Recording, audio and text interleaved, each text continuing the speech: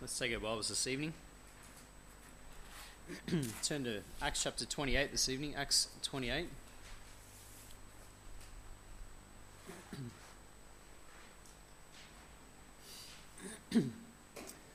Acts chapter 28, and let's read from verse 1 this evening. Acts 28 verse 1, it says, "And when they were escaped, then they knew that the island was called Melita. And the barbarous people showed us no little kindness. They kindled a fire and received us everyone because of the present rain and because of the cold. And when Paul had gathered a bundle of sticks and laid them on the fire, there came a viper out of the heat and fastened on his hand. And when the barbarians saw the venomous beast hang on his hand, they said among themselves, 'No doubt this man is a murderer, whom, though he hath escaped the sea, yet vengeance suffereth not to live.'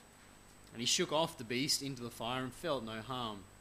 Howbeit they looked when he should have swollen or fallen down dead suddenly, but after they had looked a great while and saw no harm come to him, they changed their minds and said that he was a god.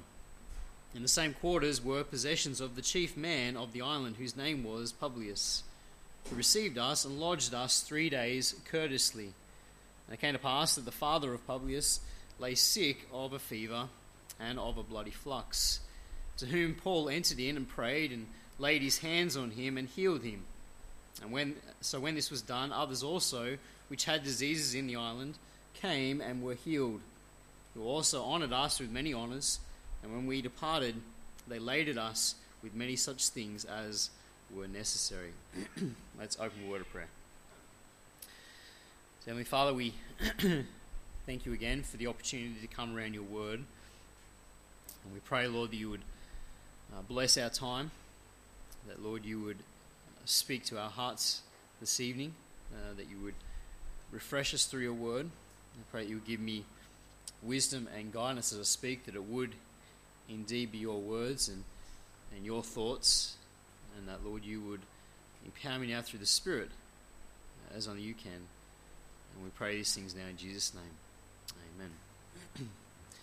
Now, chapter 27, as we saw this morning, ended with all 276 passengers safely arriving on the shore. God spared the lives of everybody on board the ship. You know, God kept his promise. That was the promise that he'd made to Paul, and God kept that promise, and God brought them all safely to the shore of the island that was before them. You know, when they abandoned the ship, they still didn't know where they were. They didn't know where they'd been shipwrecked. Chapter 27 and verse 39, it says, "And when it was day, they knew not the land." They still didn't know. Okay, they waited through the night, remember, and then they, in the morning, made for land, tried to get as close as they could. They still didn't know where they had been shipwrecked. It wasn't until they made shore, and I guess they started to look around a bit, that it finally dawned on them that they were on the island of Melita. Verse 1, it says, "And when they were escaped, then they knew that the island was called Melita." They finally now know where they are, and many of the crew on board the ship, the sailors, would have known this island. Reason being is that this was a main stopover, it was a main port, and so they would have probably been to this island before, they probably visited it before, and so they would have known it well. The reason they didn't recognize it is that they wouldn't have recognized this stretch of the coastline. They were accustomed to making port at the city of Valletta, which is further to the south of where they believe Paul's ship was shipwrecked. And so they would have known that stretch, but they didn't know this stretch of the coast, which is why they didn't recognize it. And the name Melita here means refuge. It's from the Phoenician sailors. They were the ones who named this place, and they called it refuge. And no doubt it's because they found refuge on this island. It was a place of shelter from the storms, from the winds that we talked about this morning. They'd obviously found refuge on this island, and hence they named it Refuge, or Melita. And today the same island is known by the name of Malta. Okay, that's what it's called today. If you're looking at your maps, it's the island of Malta. And it's located approximately 80 kilometers to the south of Sicily. And Sicily is that southernmost island that's connected to Italy there. It's the southernmost point there, and so 80 kilometers to the south you have this island of Malta. And the island is tiny. It's small. It's only 316 square kilometers.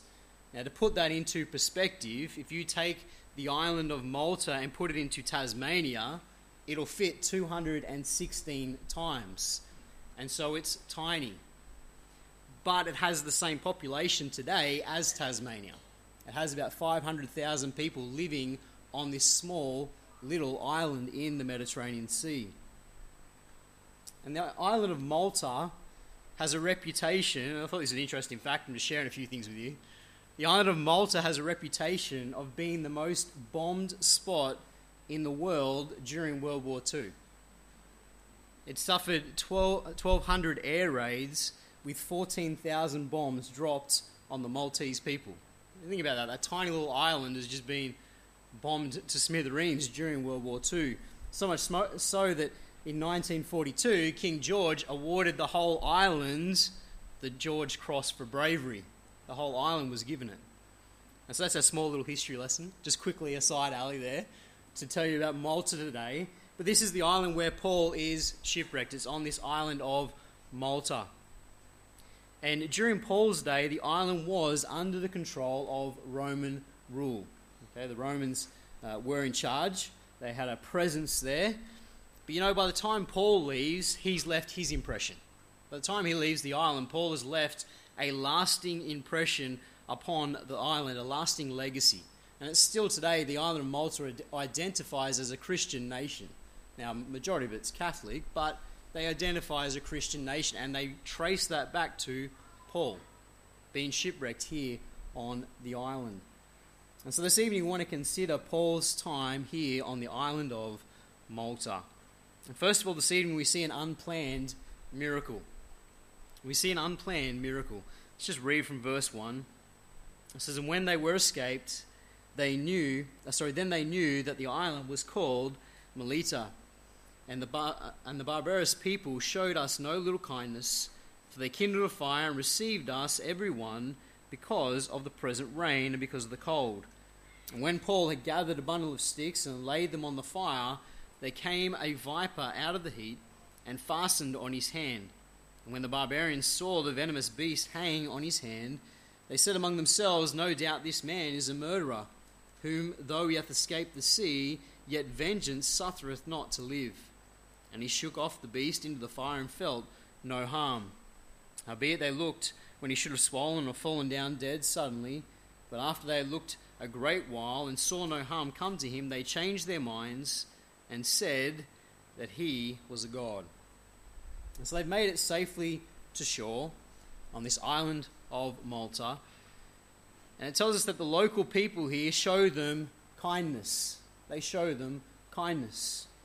And Luke here, he describes them as being barbarous people, there in verse 2, and he calls them barbarians in verse 4.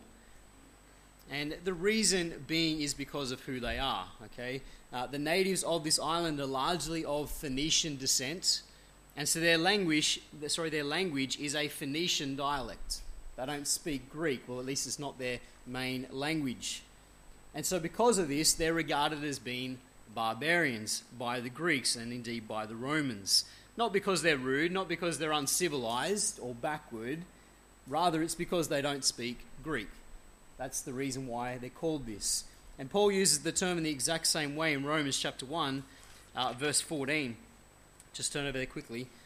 Romans 1 and verse 14, it says, "I am debtor both to the Greeks and to the barbarians, both to the wise and to the unwise." Paul's using it there in the same way. He separates the Greeks and the barbarians, okay? The Greeks and everyone else, okay?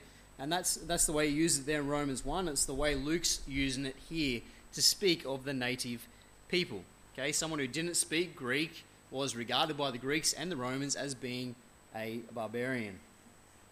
Verse 2 makes it clear that these natives of the island of Malta were anything but barbarians in character. This might have been what they were called, but they weren't barbarians in character. Verse 2, it says, "And the barbarous people showed us no little kindness, for they kindled a fire and received us, everyone, because of the present rain and because of the cold. It might have been expected that they would be hostile towards strangers washed up on shore.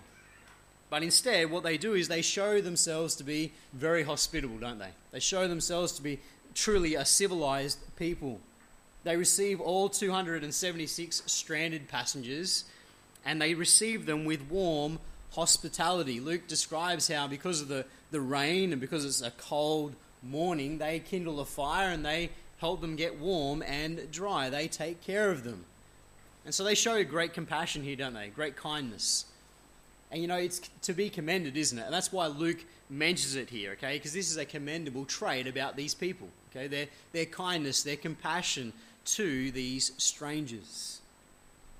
And immediately we see that Paul, now upon the island, he immediately makes himself useful. Look there in verse 3. It says, "And when Paul had gathered a bundle of sticks and laid them on the fire, there came a viper out of the heat and fastened on his hand." Paul, he's just been shipwrecked upon the island. He's just gone through a terrible ordeal. And what's Paul doing? He's gathering sticks. He's gathering wood for the fire.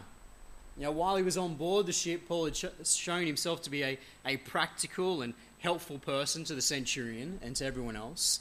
And now he's on land, Paul continues to do the same thing. Paul is immediately here doing a simple task, serving others, gathering wood for the fire. After all that had happened, we would have forgiven Paul here, wouldn't we, if he was found sitting by the fire, taking it easy, warming himself after the ordeal that he's been through. But instead, we see the servant heart of the Apostle Paul. One commentator wrote this. He said, "The great apostle gathered wood for the fire, even though there were probably scores of people among the 276 passengers and crew far more suited for the job." Paul's servant heart was always evident, and it is. His servant heart is evident here. Just in this simple little task, he's busy. He's serving others here upon the island. And as Paul puts his bundle of sticks, his bundle of wood upon the fire, Luke tells us that this viper comes out and fastens on his hand, bites him on the hand.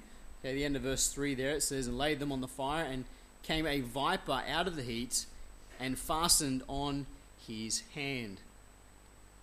And it would seem that the snake was in the bundle of wood that Paul has gathered. Perhaps it's lethargic and a bit asleep because of the cold, and so he's gathered it up with everything else. He's thrown it on the fire, and the heat has woken it up, and the snake has jumped out and bit Paul on the hand. And Luke tells us here that it's a viper. Now, that doesn't give us any indication exactly what species of snake or anything, because the word viper in the Greek is just poisonous snake. That's what it's talking about. Okay, so it just means it's a poisonous snake that bites him. On the island of Malta today, there are no poisonous snakes, and so this is one reason why people go, "Oh, it can't be that island," and they start to be contentious about it. But evidently in Paul's day there were. Things change, don't they? Okay, in almost 2,000 years, things change. And so on the island of Malta, there might not be poisonous snakes today, but there were in Paul's day. And indeed, the local people, they saw it as a poisonous snake, didn't they? You read verse 4. It says, "And when the barbarians saw the venomous beast hang on his hand, they said amongst themselves, 'No doubt this man is a murderer, whom, though he escaped the sea, yet vengeance suffereth not to live.'" The locals, they identify it as a poisonous snake. They fully expect Paul to die as a result of this bite that he's received. Their immediate response is to conclude that Paul must be a terrible criminal, that he must be a murderer, and that he deserves to die. That although he's escaped the sea, now he's upon land, this snake is his punishment. This is justice catching up with him. They believe the gods were punishing Paul for his crime. The words translated at the end of the verse there, it says, "Yet vengeance suffereth not to live." The words "yet vengeance" there are actually speaking about justice as a person. And so it's referring to their goddess of justice. Okay, the goddess of justice that they served on the island. They're saying our goddess is dealing with Paul. Justice, the God of justice, is catching up with Paul, is dealing with him here. That's their immediate thoughts. Paul, he's unfazed by this, and he merely shakes off the snake into the fire and he feels no harm. Verse 5 says, and he shook off the beast into the fire and felt no harm. Paul's unfazed. He's unfazed. This snake has no effect upon him. It doesn't harm him in any way. God didn't preserve Paul right throughout that journey of 14 nights upon the sea.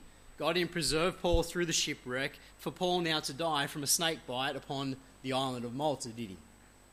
Paul is still God's servant, and he's God's servant who has a promise from God that he's going to Rome. And so Paul, when he gets bitten by the snake, he's not concerned, is he? He's not worried. God has promised him, you're going to Rome and you're going to testify of me before Caesar. He's going to get there. And so this snake bite here has absolutely no effect upon Paul. God sees to it. What we see here is yet another example in the Word of God how the man of God is immortal while ever he's in the will of God. While ever he's doing God's will, nothing can harm him. Nothing can stop him. Because God's not finished with Paul yet. He's God's servant. And God is protecting him. His hand is upon Paul.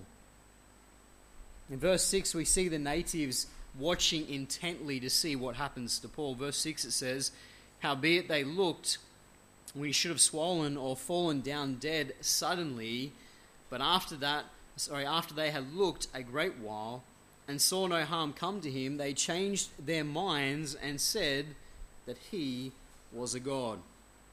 They're watching intently. They're waiting for Paul to swell up. They're waiting for him to die as a result of this bite. They're watching. They're waiting. And as time passes and Paul remains unaffected, nothing's happening, the people change their minds, don't they? At first they said he must be a terrible criminal. He must be a murderer, deserving of death. Now they think Paul is a god. They think he's a god. This is a reaction to the power of God that we've seen before, haven't we, in the book of Acts. Go back to Acts chapter 14 with me quickly. Acts 14.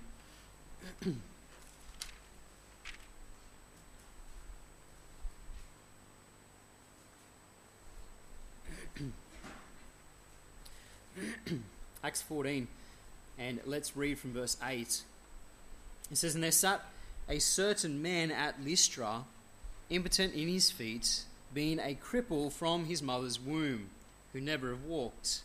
The same heard Paul speak, who steadfastly beholding him, and perceiving that he had faith to be healed, said with a loud voice, stand upright on thy feet. And he leaped and walked.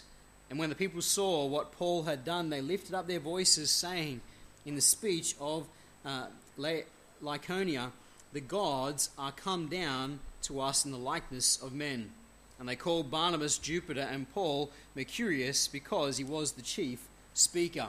And so we saw the same thing happen here. Paul heals this man. This man rises up and walks and goes walking and leaping. And the response of the people to seeing this great miracle is what? They call Paul and Barnabas gods. This was their reaction. And on that occasion, Paul's immediate response to that was to tell them straight away, I'm not a god, and he pointed them to the one true God. Just read from verse 13. It says, then the priest of Jupiter, which was before their city, brought oxen and garlands unto the gates, and would have done sacrifice with the people, which when the apostles Barnabas and Paul heard of, they rent their clothes and ran in among the people, crying out, and saying, sirs, why do ye these things? We also are men of like passions with you, and preach unto you that you should turn from these vanities unto the living God, which made heaven and earth and the sea and the things that are therein. Paul's immediate response on that occasion in Acts 14 was to rent his clothes, and he said, don't worship me, don't worship Barnabas, we're not gods, we're servants of the one true God. Paul was very quick to set them straight as to their error, their horrible error, their heresy. He was very quick to deal with it, to squash it. My point is that here on the island of Malta, we can be sure Paul did the same thing. Luke doesn't record for us what happens after that. Okay, verse 6, he sort of just goes on to the next part of the story. He doesn't record for us Paul saying anything. But we can guarantee that Paul, if he'd seen the natives saying he's a god, Paul would have taken this opportunity. Paul wouldn't have let that go on. Paul would have, like he did in Acts 14, he would have stood up and told them, no, I'm not a god. I serve the one true God. He would have taken this opportunity to declare unto them the truth. You see, this miracle, this unplanned miracle here, served to get the attention of the local people, didn't it? You know, until this point, they didn't know who Paul was. They didn't know anything about him. But now they see there's something special about Paul. They're talking about him. They're wondering what's going on. And they're wondering what's this miracle mean. And it gives Paul an opportunity, and Luke gives them an opportunity to declare the truth. You know, right throughout the book of Acts, we've seen that this is how God has used the miraculous, miracles. This is the reason why they always came or were given by God. It was for this point, to get the attention of the people so that his servant might tell them the truth. That was always God's purpose. You know, miracles on their own are never enough to save. And that's clear here, isn't it, from verse 6. Their response to the miracle is to worship Paul, say he must be a god. Miracles on their own are not enough to save. They must always be accompanied by the revelation of the truth. You know, Romans 10 verse 17, faith cometh by hearing, and hearing by the word of God. It's the word of God. And so we can guarantee here that Paul and Luke take the time to tell them the truth. They're not passing up this opportunity. I mean, we've gone through all of Acts. So we've been doing almost 80 messages now in Acts. And we've seen Paul do this time and time again, haven't we? And Peter and the other apostles. Take these opportunities to preach the truth. And the point is, you know, like Paul, we're being watched, aren't we? We're being watched by the world, being watched by those around us. And like Paul, like Luke, like the other apostles, we need to make the most of every opportunity. We need to take the opportunities that God gives us to magnify him and testify of the truth. And those opportunities come up every week, don't they? There's opportunities that are put before us. And we need to pray and ask the Lord to help us to take those opportunities, not pass them up, but take that opportunity to point people to the truth, point people to our God, and magnify him. And so we've seen an unplanned miracle, and now secondly we see a ministry of healing. A ministry of healing. Verse 7 says, in the same quarters were possessions of the chief man of the island, whose name was Publius, who received us and lodged us 3 days courteously. And it came to pass that the father of Publius lay sick of a fever and of a bloody flux, to whom Paul entered in and prayed and laid his hands on him and healed him. In verse 7, Luke now sort of changes scenery, tells us about what happens now next. And we learn that Paul, Luke, and others are taken in by one of the men on the island. And we're told that this man is called Publius, and that he is the chief man of the island. And basically what that means is he's the first man of the island. That's the literal translation of the Greek. The first man of the island. And apparently this was an official title for people on the island of Malta. And they found 2 inscriptions on Malta with this title written in it. Okay, this title, the chief of the island, or the first man of the island. And essentially what they believe this title was is that they were the governor of the island. Okay, that's what they believe this man is, Publius. They believe he's the governor of the island of Malta, or Mileta as it's called at this stage. And evidently he owns land very close to, and his estate is very close to where this shipwreck has taken place. Okay, it says there in verse 7, in the same quarters were possessions. In the same quarters, in the same vicinity, in the same area. He owned this land, he had this estate. And so he invites them in, and it says that he lodges them for 3 days courteously. Now, it would be a stretch for us to believe that Publius here takes in all 276 passengers. To do that, he must own a pretty big estate. Okay, and so in verse 7, where Luke says us, he's probably referring to himself, Paul, possibly the centurion, and maybe the ship's captain and others, he's talking about a small group, isn't he? Okay, the others are obviously somewhere else. It's a large group for him to have taken in all of them. But the point is, Paul at least and Luke, they're staying with Publius at this time. And while they're staying there, once again, God uses circumstances to demonstrate that Paul is his servant and to demonstrate that he is the one true God. In verse 8, we see that Publius' father is gravely ill. It says, and it came to pass that the father of Publius lay sick of a fever and of a bloody flux, to whom Paul entered in and prayed and laid his hands on him and healed him. Now Luke, as we know, is a doctor. Okay, that was his profession. And so Luke here, in his doctor, is giving us his diagnosis. He's telling us what this man has and what's wrong with him. He gives us a description of the illness. He says he's sick with a fever and bloody flux. Now the word fever in the Greek is in the plural. And so what that indicates to us is it's not just he's got one fever, it's that he's been suffering prolonged, intermittent attacks of fever. Okay, it's been going on for weeks. These fevers keep coming upon him. And the words bloody flux in the Greek, they're from a word that's almost identical to our English word dysentery. Okay, the Greek word's basically the same, dysentery. And so he lay sick with fevers and dysentery. That's what he's got here.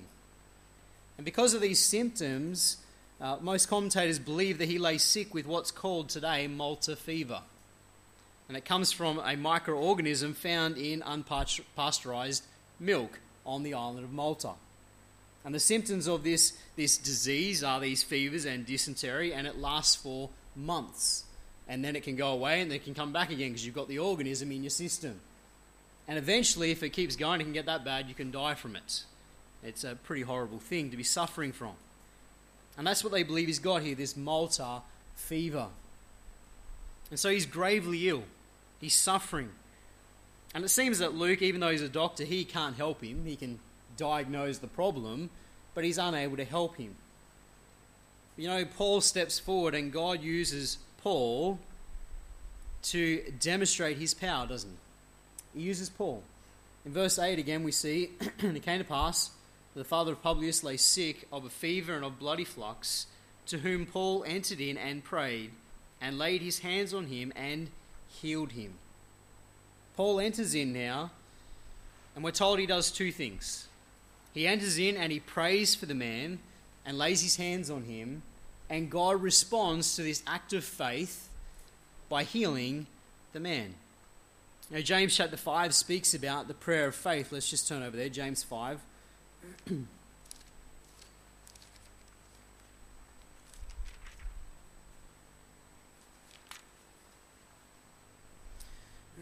James 5 and verse 14 says, "Is any sick among you? Let him call for the elders of the church, and let them pray over him, anointing him with oil in the name of the Lord. And the prayer of faith shall save the sick, and the Lord shall raise him up, and if he have committed sins, they shall be forgiven him." It's prayer of faith, and Paul's definitely here praying in faith, isn't he? Praying in faith. But likewise, he's praying in accordance with the will of God, which is what 1 John chapter 5 speaks about. Turn over there, 1 John 5.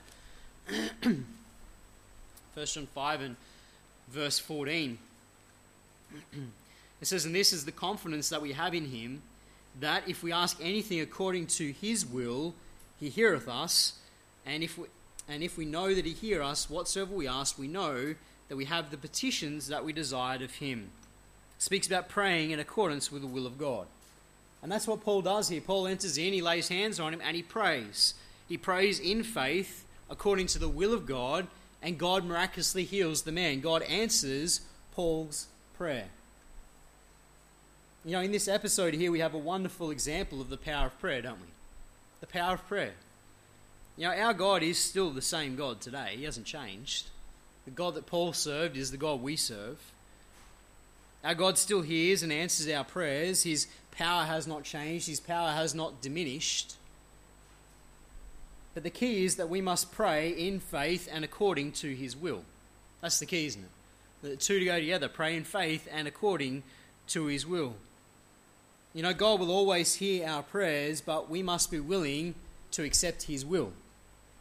We must be willing to accept that the answer to his prayer, to the prayer, is his answer. It's his will. See, God's answer is not always the one we want, is it? It's the one he wants. And so we pray in faith and we pray according to God's will. You know, here we see that. Paul's prayer is in faith and it is according to God's will, and God answers by healing this man miraculously. And this miraculous healing here, the result of it is that news spreads quickly across the island. News spreads quickly of what's happened. Look there in verse 9. So when this was done, others also which had diseases in the island came and were healed. News spreads quickly of what's taken place, so that soon, Paul and Luke have a whole line of people waiting to see them, to be healed. It says there at the end of verse 9. But what's interesting about verse 9 is that the word healed in the Greek is a totally different word than the word translated healed in verse 8. It's a different Greek word. And it's not the normal word used in the scriptures to talk about miraculous healing. It's not the normal word. This word literally means to receive medical attention. And so perhaps there's a suggestion here that Luke has set up a medical centre on the island, and Luke is now a medical missionary seeing all these people who are sick and offering them medical aid. Now, Paul's probably there too, and perhaps he is healing them too, but the word is different, and there is definitely a suggestion here that that's what's taking place. That these people are coming to see Paul and Luke is offering medical aid to these people. Verse 10 indicates that Luke has a share in the honours. It says in verse 10, who also honoured us with many honours. That word honours there is a word that's used and applied to the idea of payment for professional services. It's the idea you've come to see someone, see the doctor, and you make payment to him. You give honour to him for what's happened. And so that seems to be what's taking place here. That Paul and Luke are on the island. They're acting now as medical missionaries, if you like, seeing all these people and offering aid unto them. And in this way, the Lord now provides their needs, doesn't he? He provides their needs for the next 3 months that they're on this island. Verse 11 says, and after 3 months, we departed in a ship of Alexandria. And so they're there for 3 months on the island, and during that time, they're offering aid, they're meeting the physical needs of the people, and they're receiving these gifts from the people. It's meeting their needs. God's taking care of them on the island. And indeed, when it comes time for them to leave, the people are extremely grateful for all they've done.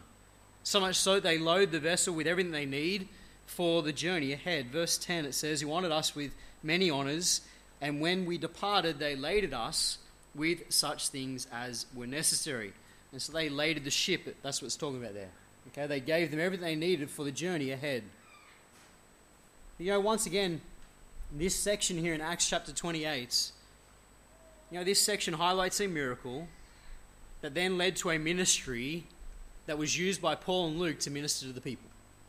Once again, a miracle was used by God to accomplish a purpose, to get the attention of the people on the island. So that the people on the island are coming to see who? Paul and Luke, his servants. And as I said earlier, throughout the book of Acts, there's always been the purpose of miracles, the miraculous. It's always been to get the attention of the people so they might come to the truth. And again, although Luke doesn't tell us here about them meeting the spiritual needs of the people, again, we know that they did. They didn't pass up the opportunity. They got a line of people from all over the island coming to see them for medical aid. They're not passing them by and not giving them the scriptures. They're not giving them the gospel. Of course they are. They ministered to these people spiritually as well. And tradition tells us that Publius got saved under Paul's ministry and that he became the first bishop of the island of Malta. That's tradition. That's what they say, that Publius became the first bishop. It's also said that he was martyred under the Roman persecution. And so no doubt many were saved under the ministry of Paul and Luke during this 3 months. And it's during that time on the island that a church is established and this Christian influence takes hold on the island of Malta during these 3 months. And it starts with these 2 miracles. that lay the foundation for them to share the message with the people. You know, the wonderful truth in all this is that God used these events to create opportunities for his people to minister the truth, to give the gospel unto the people. And you know, we likewise need to remember that God is directing our paths each and every day. God's directing our paths. He knows the people we're going to come across. He knows the trials we go through. He knows the circumstances we are going to face. And each of those things is put there by God for a purpose. And each of those things is an opportunity for us to point others to Christ, isn't it? And that's how we need to view these things. Like Paul and like Luke, view these things as an opportunity to point others to our God, to magnify God in the sight of people, so that they might come to the truth themselves. We need to not pass up the opportunities that God gives unto us. Let's close in a word of prayer. Dear Lord and Heavenly Father, we thank you once again for your word. We thank you, Lord, tonight for Paul and Luke, their ministry here on the island of Malta, Lord, to the people. Lord, these miracles that you, Lord, gave to get the attention of the people, so that Paul and Luke might have an opportunity to minister to the spiritual needs of the people as well. Lord, I pray you help us in our own lives to realize, Lord, that, Lord, those things that happen in our lives, the trials, the circumstances, the people we come across, Lord, they're opportunities put before us to give the gospel and to magnify you in the sight of other people. Lord, may you help us to do that each and every day. Lord, we pray for opportunities even this week. And we pray these things now in Jesus' name. Amen.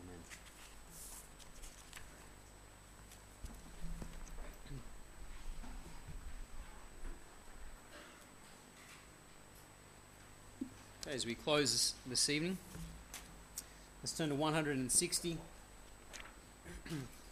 160, channels only. Let's stand and sing the first and last this evening, to 160.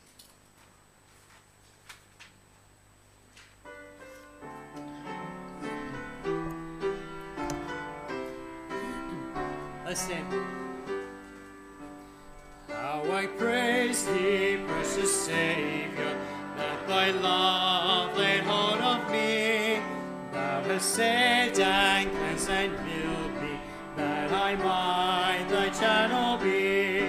Channels only, blessed Master, but with thy wondrous power. Through us thou canst use us every day and every hour. Jesus, fill now with thy Spirit us that full surrender know, that the streams of living water from our inner man may flow. Channels only, blessed Master, but with all thy wondrous power. Flowing through us, thou canst use us every day and every hour. I might get Pastor Davies to close in prayer. Thank you.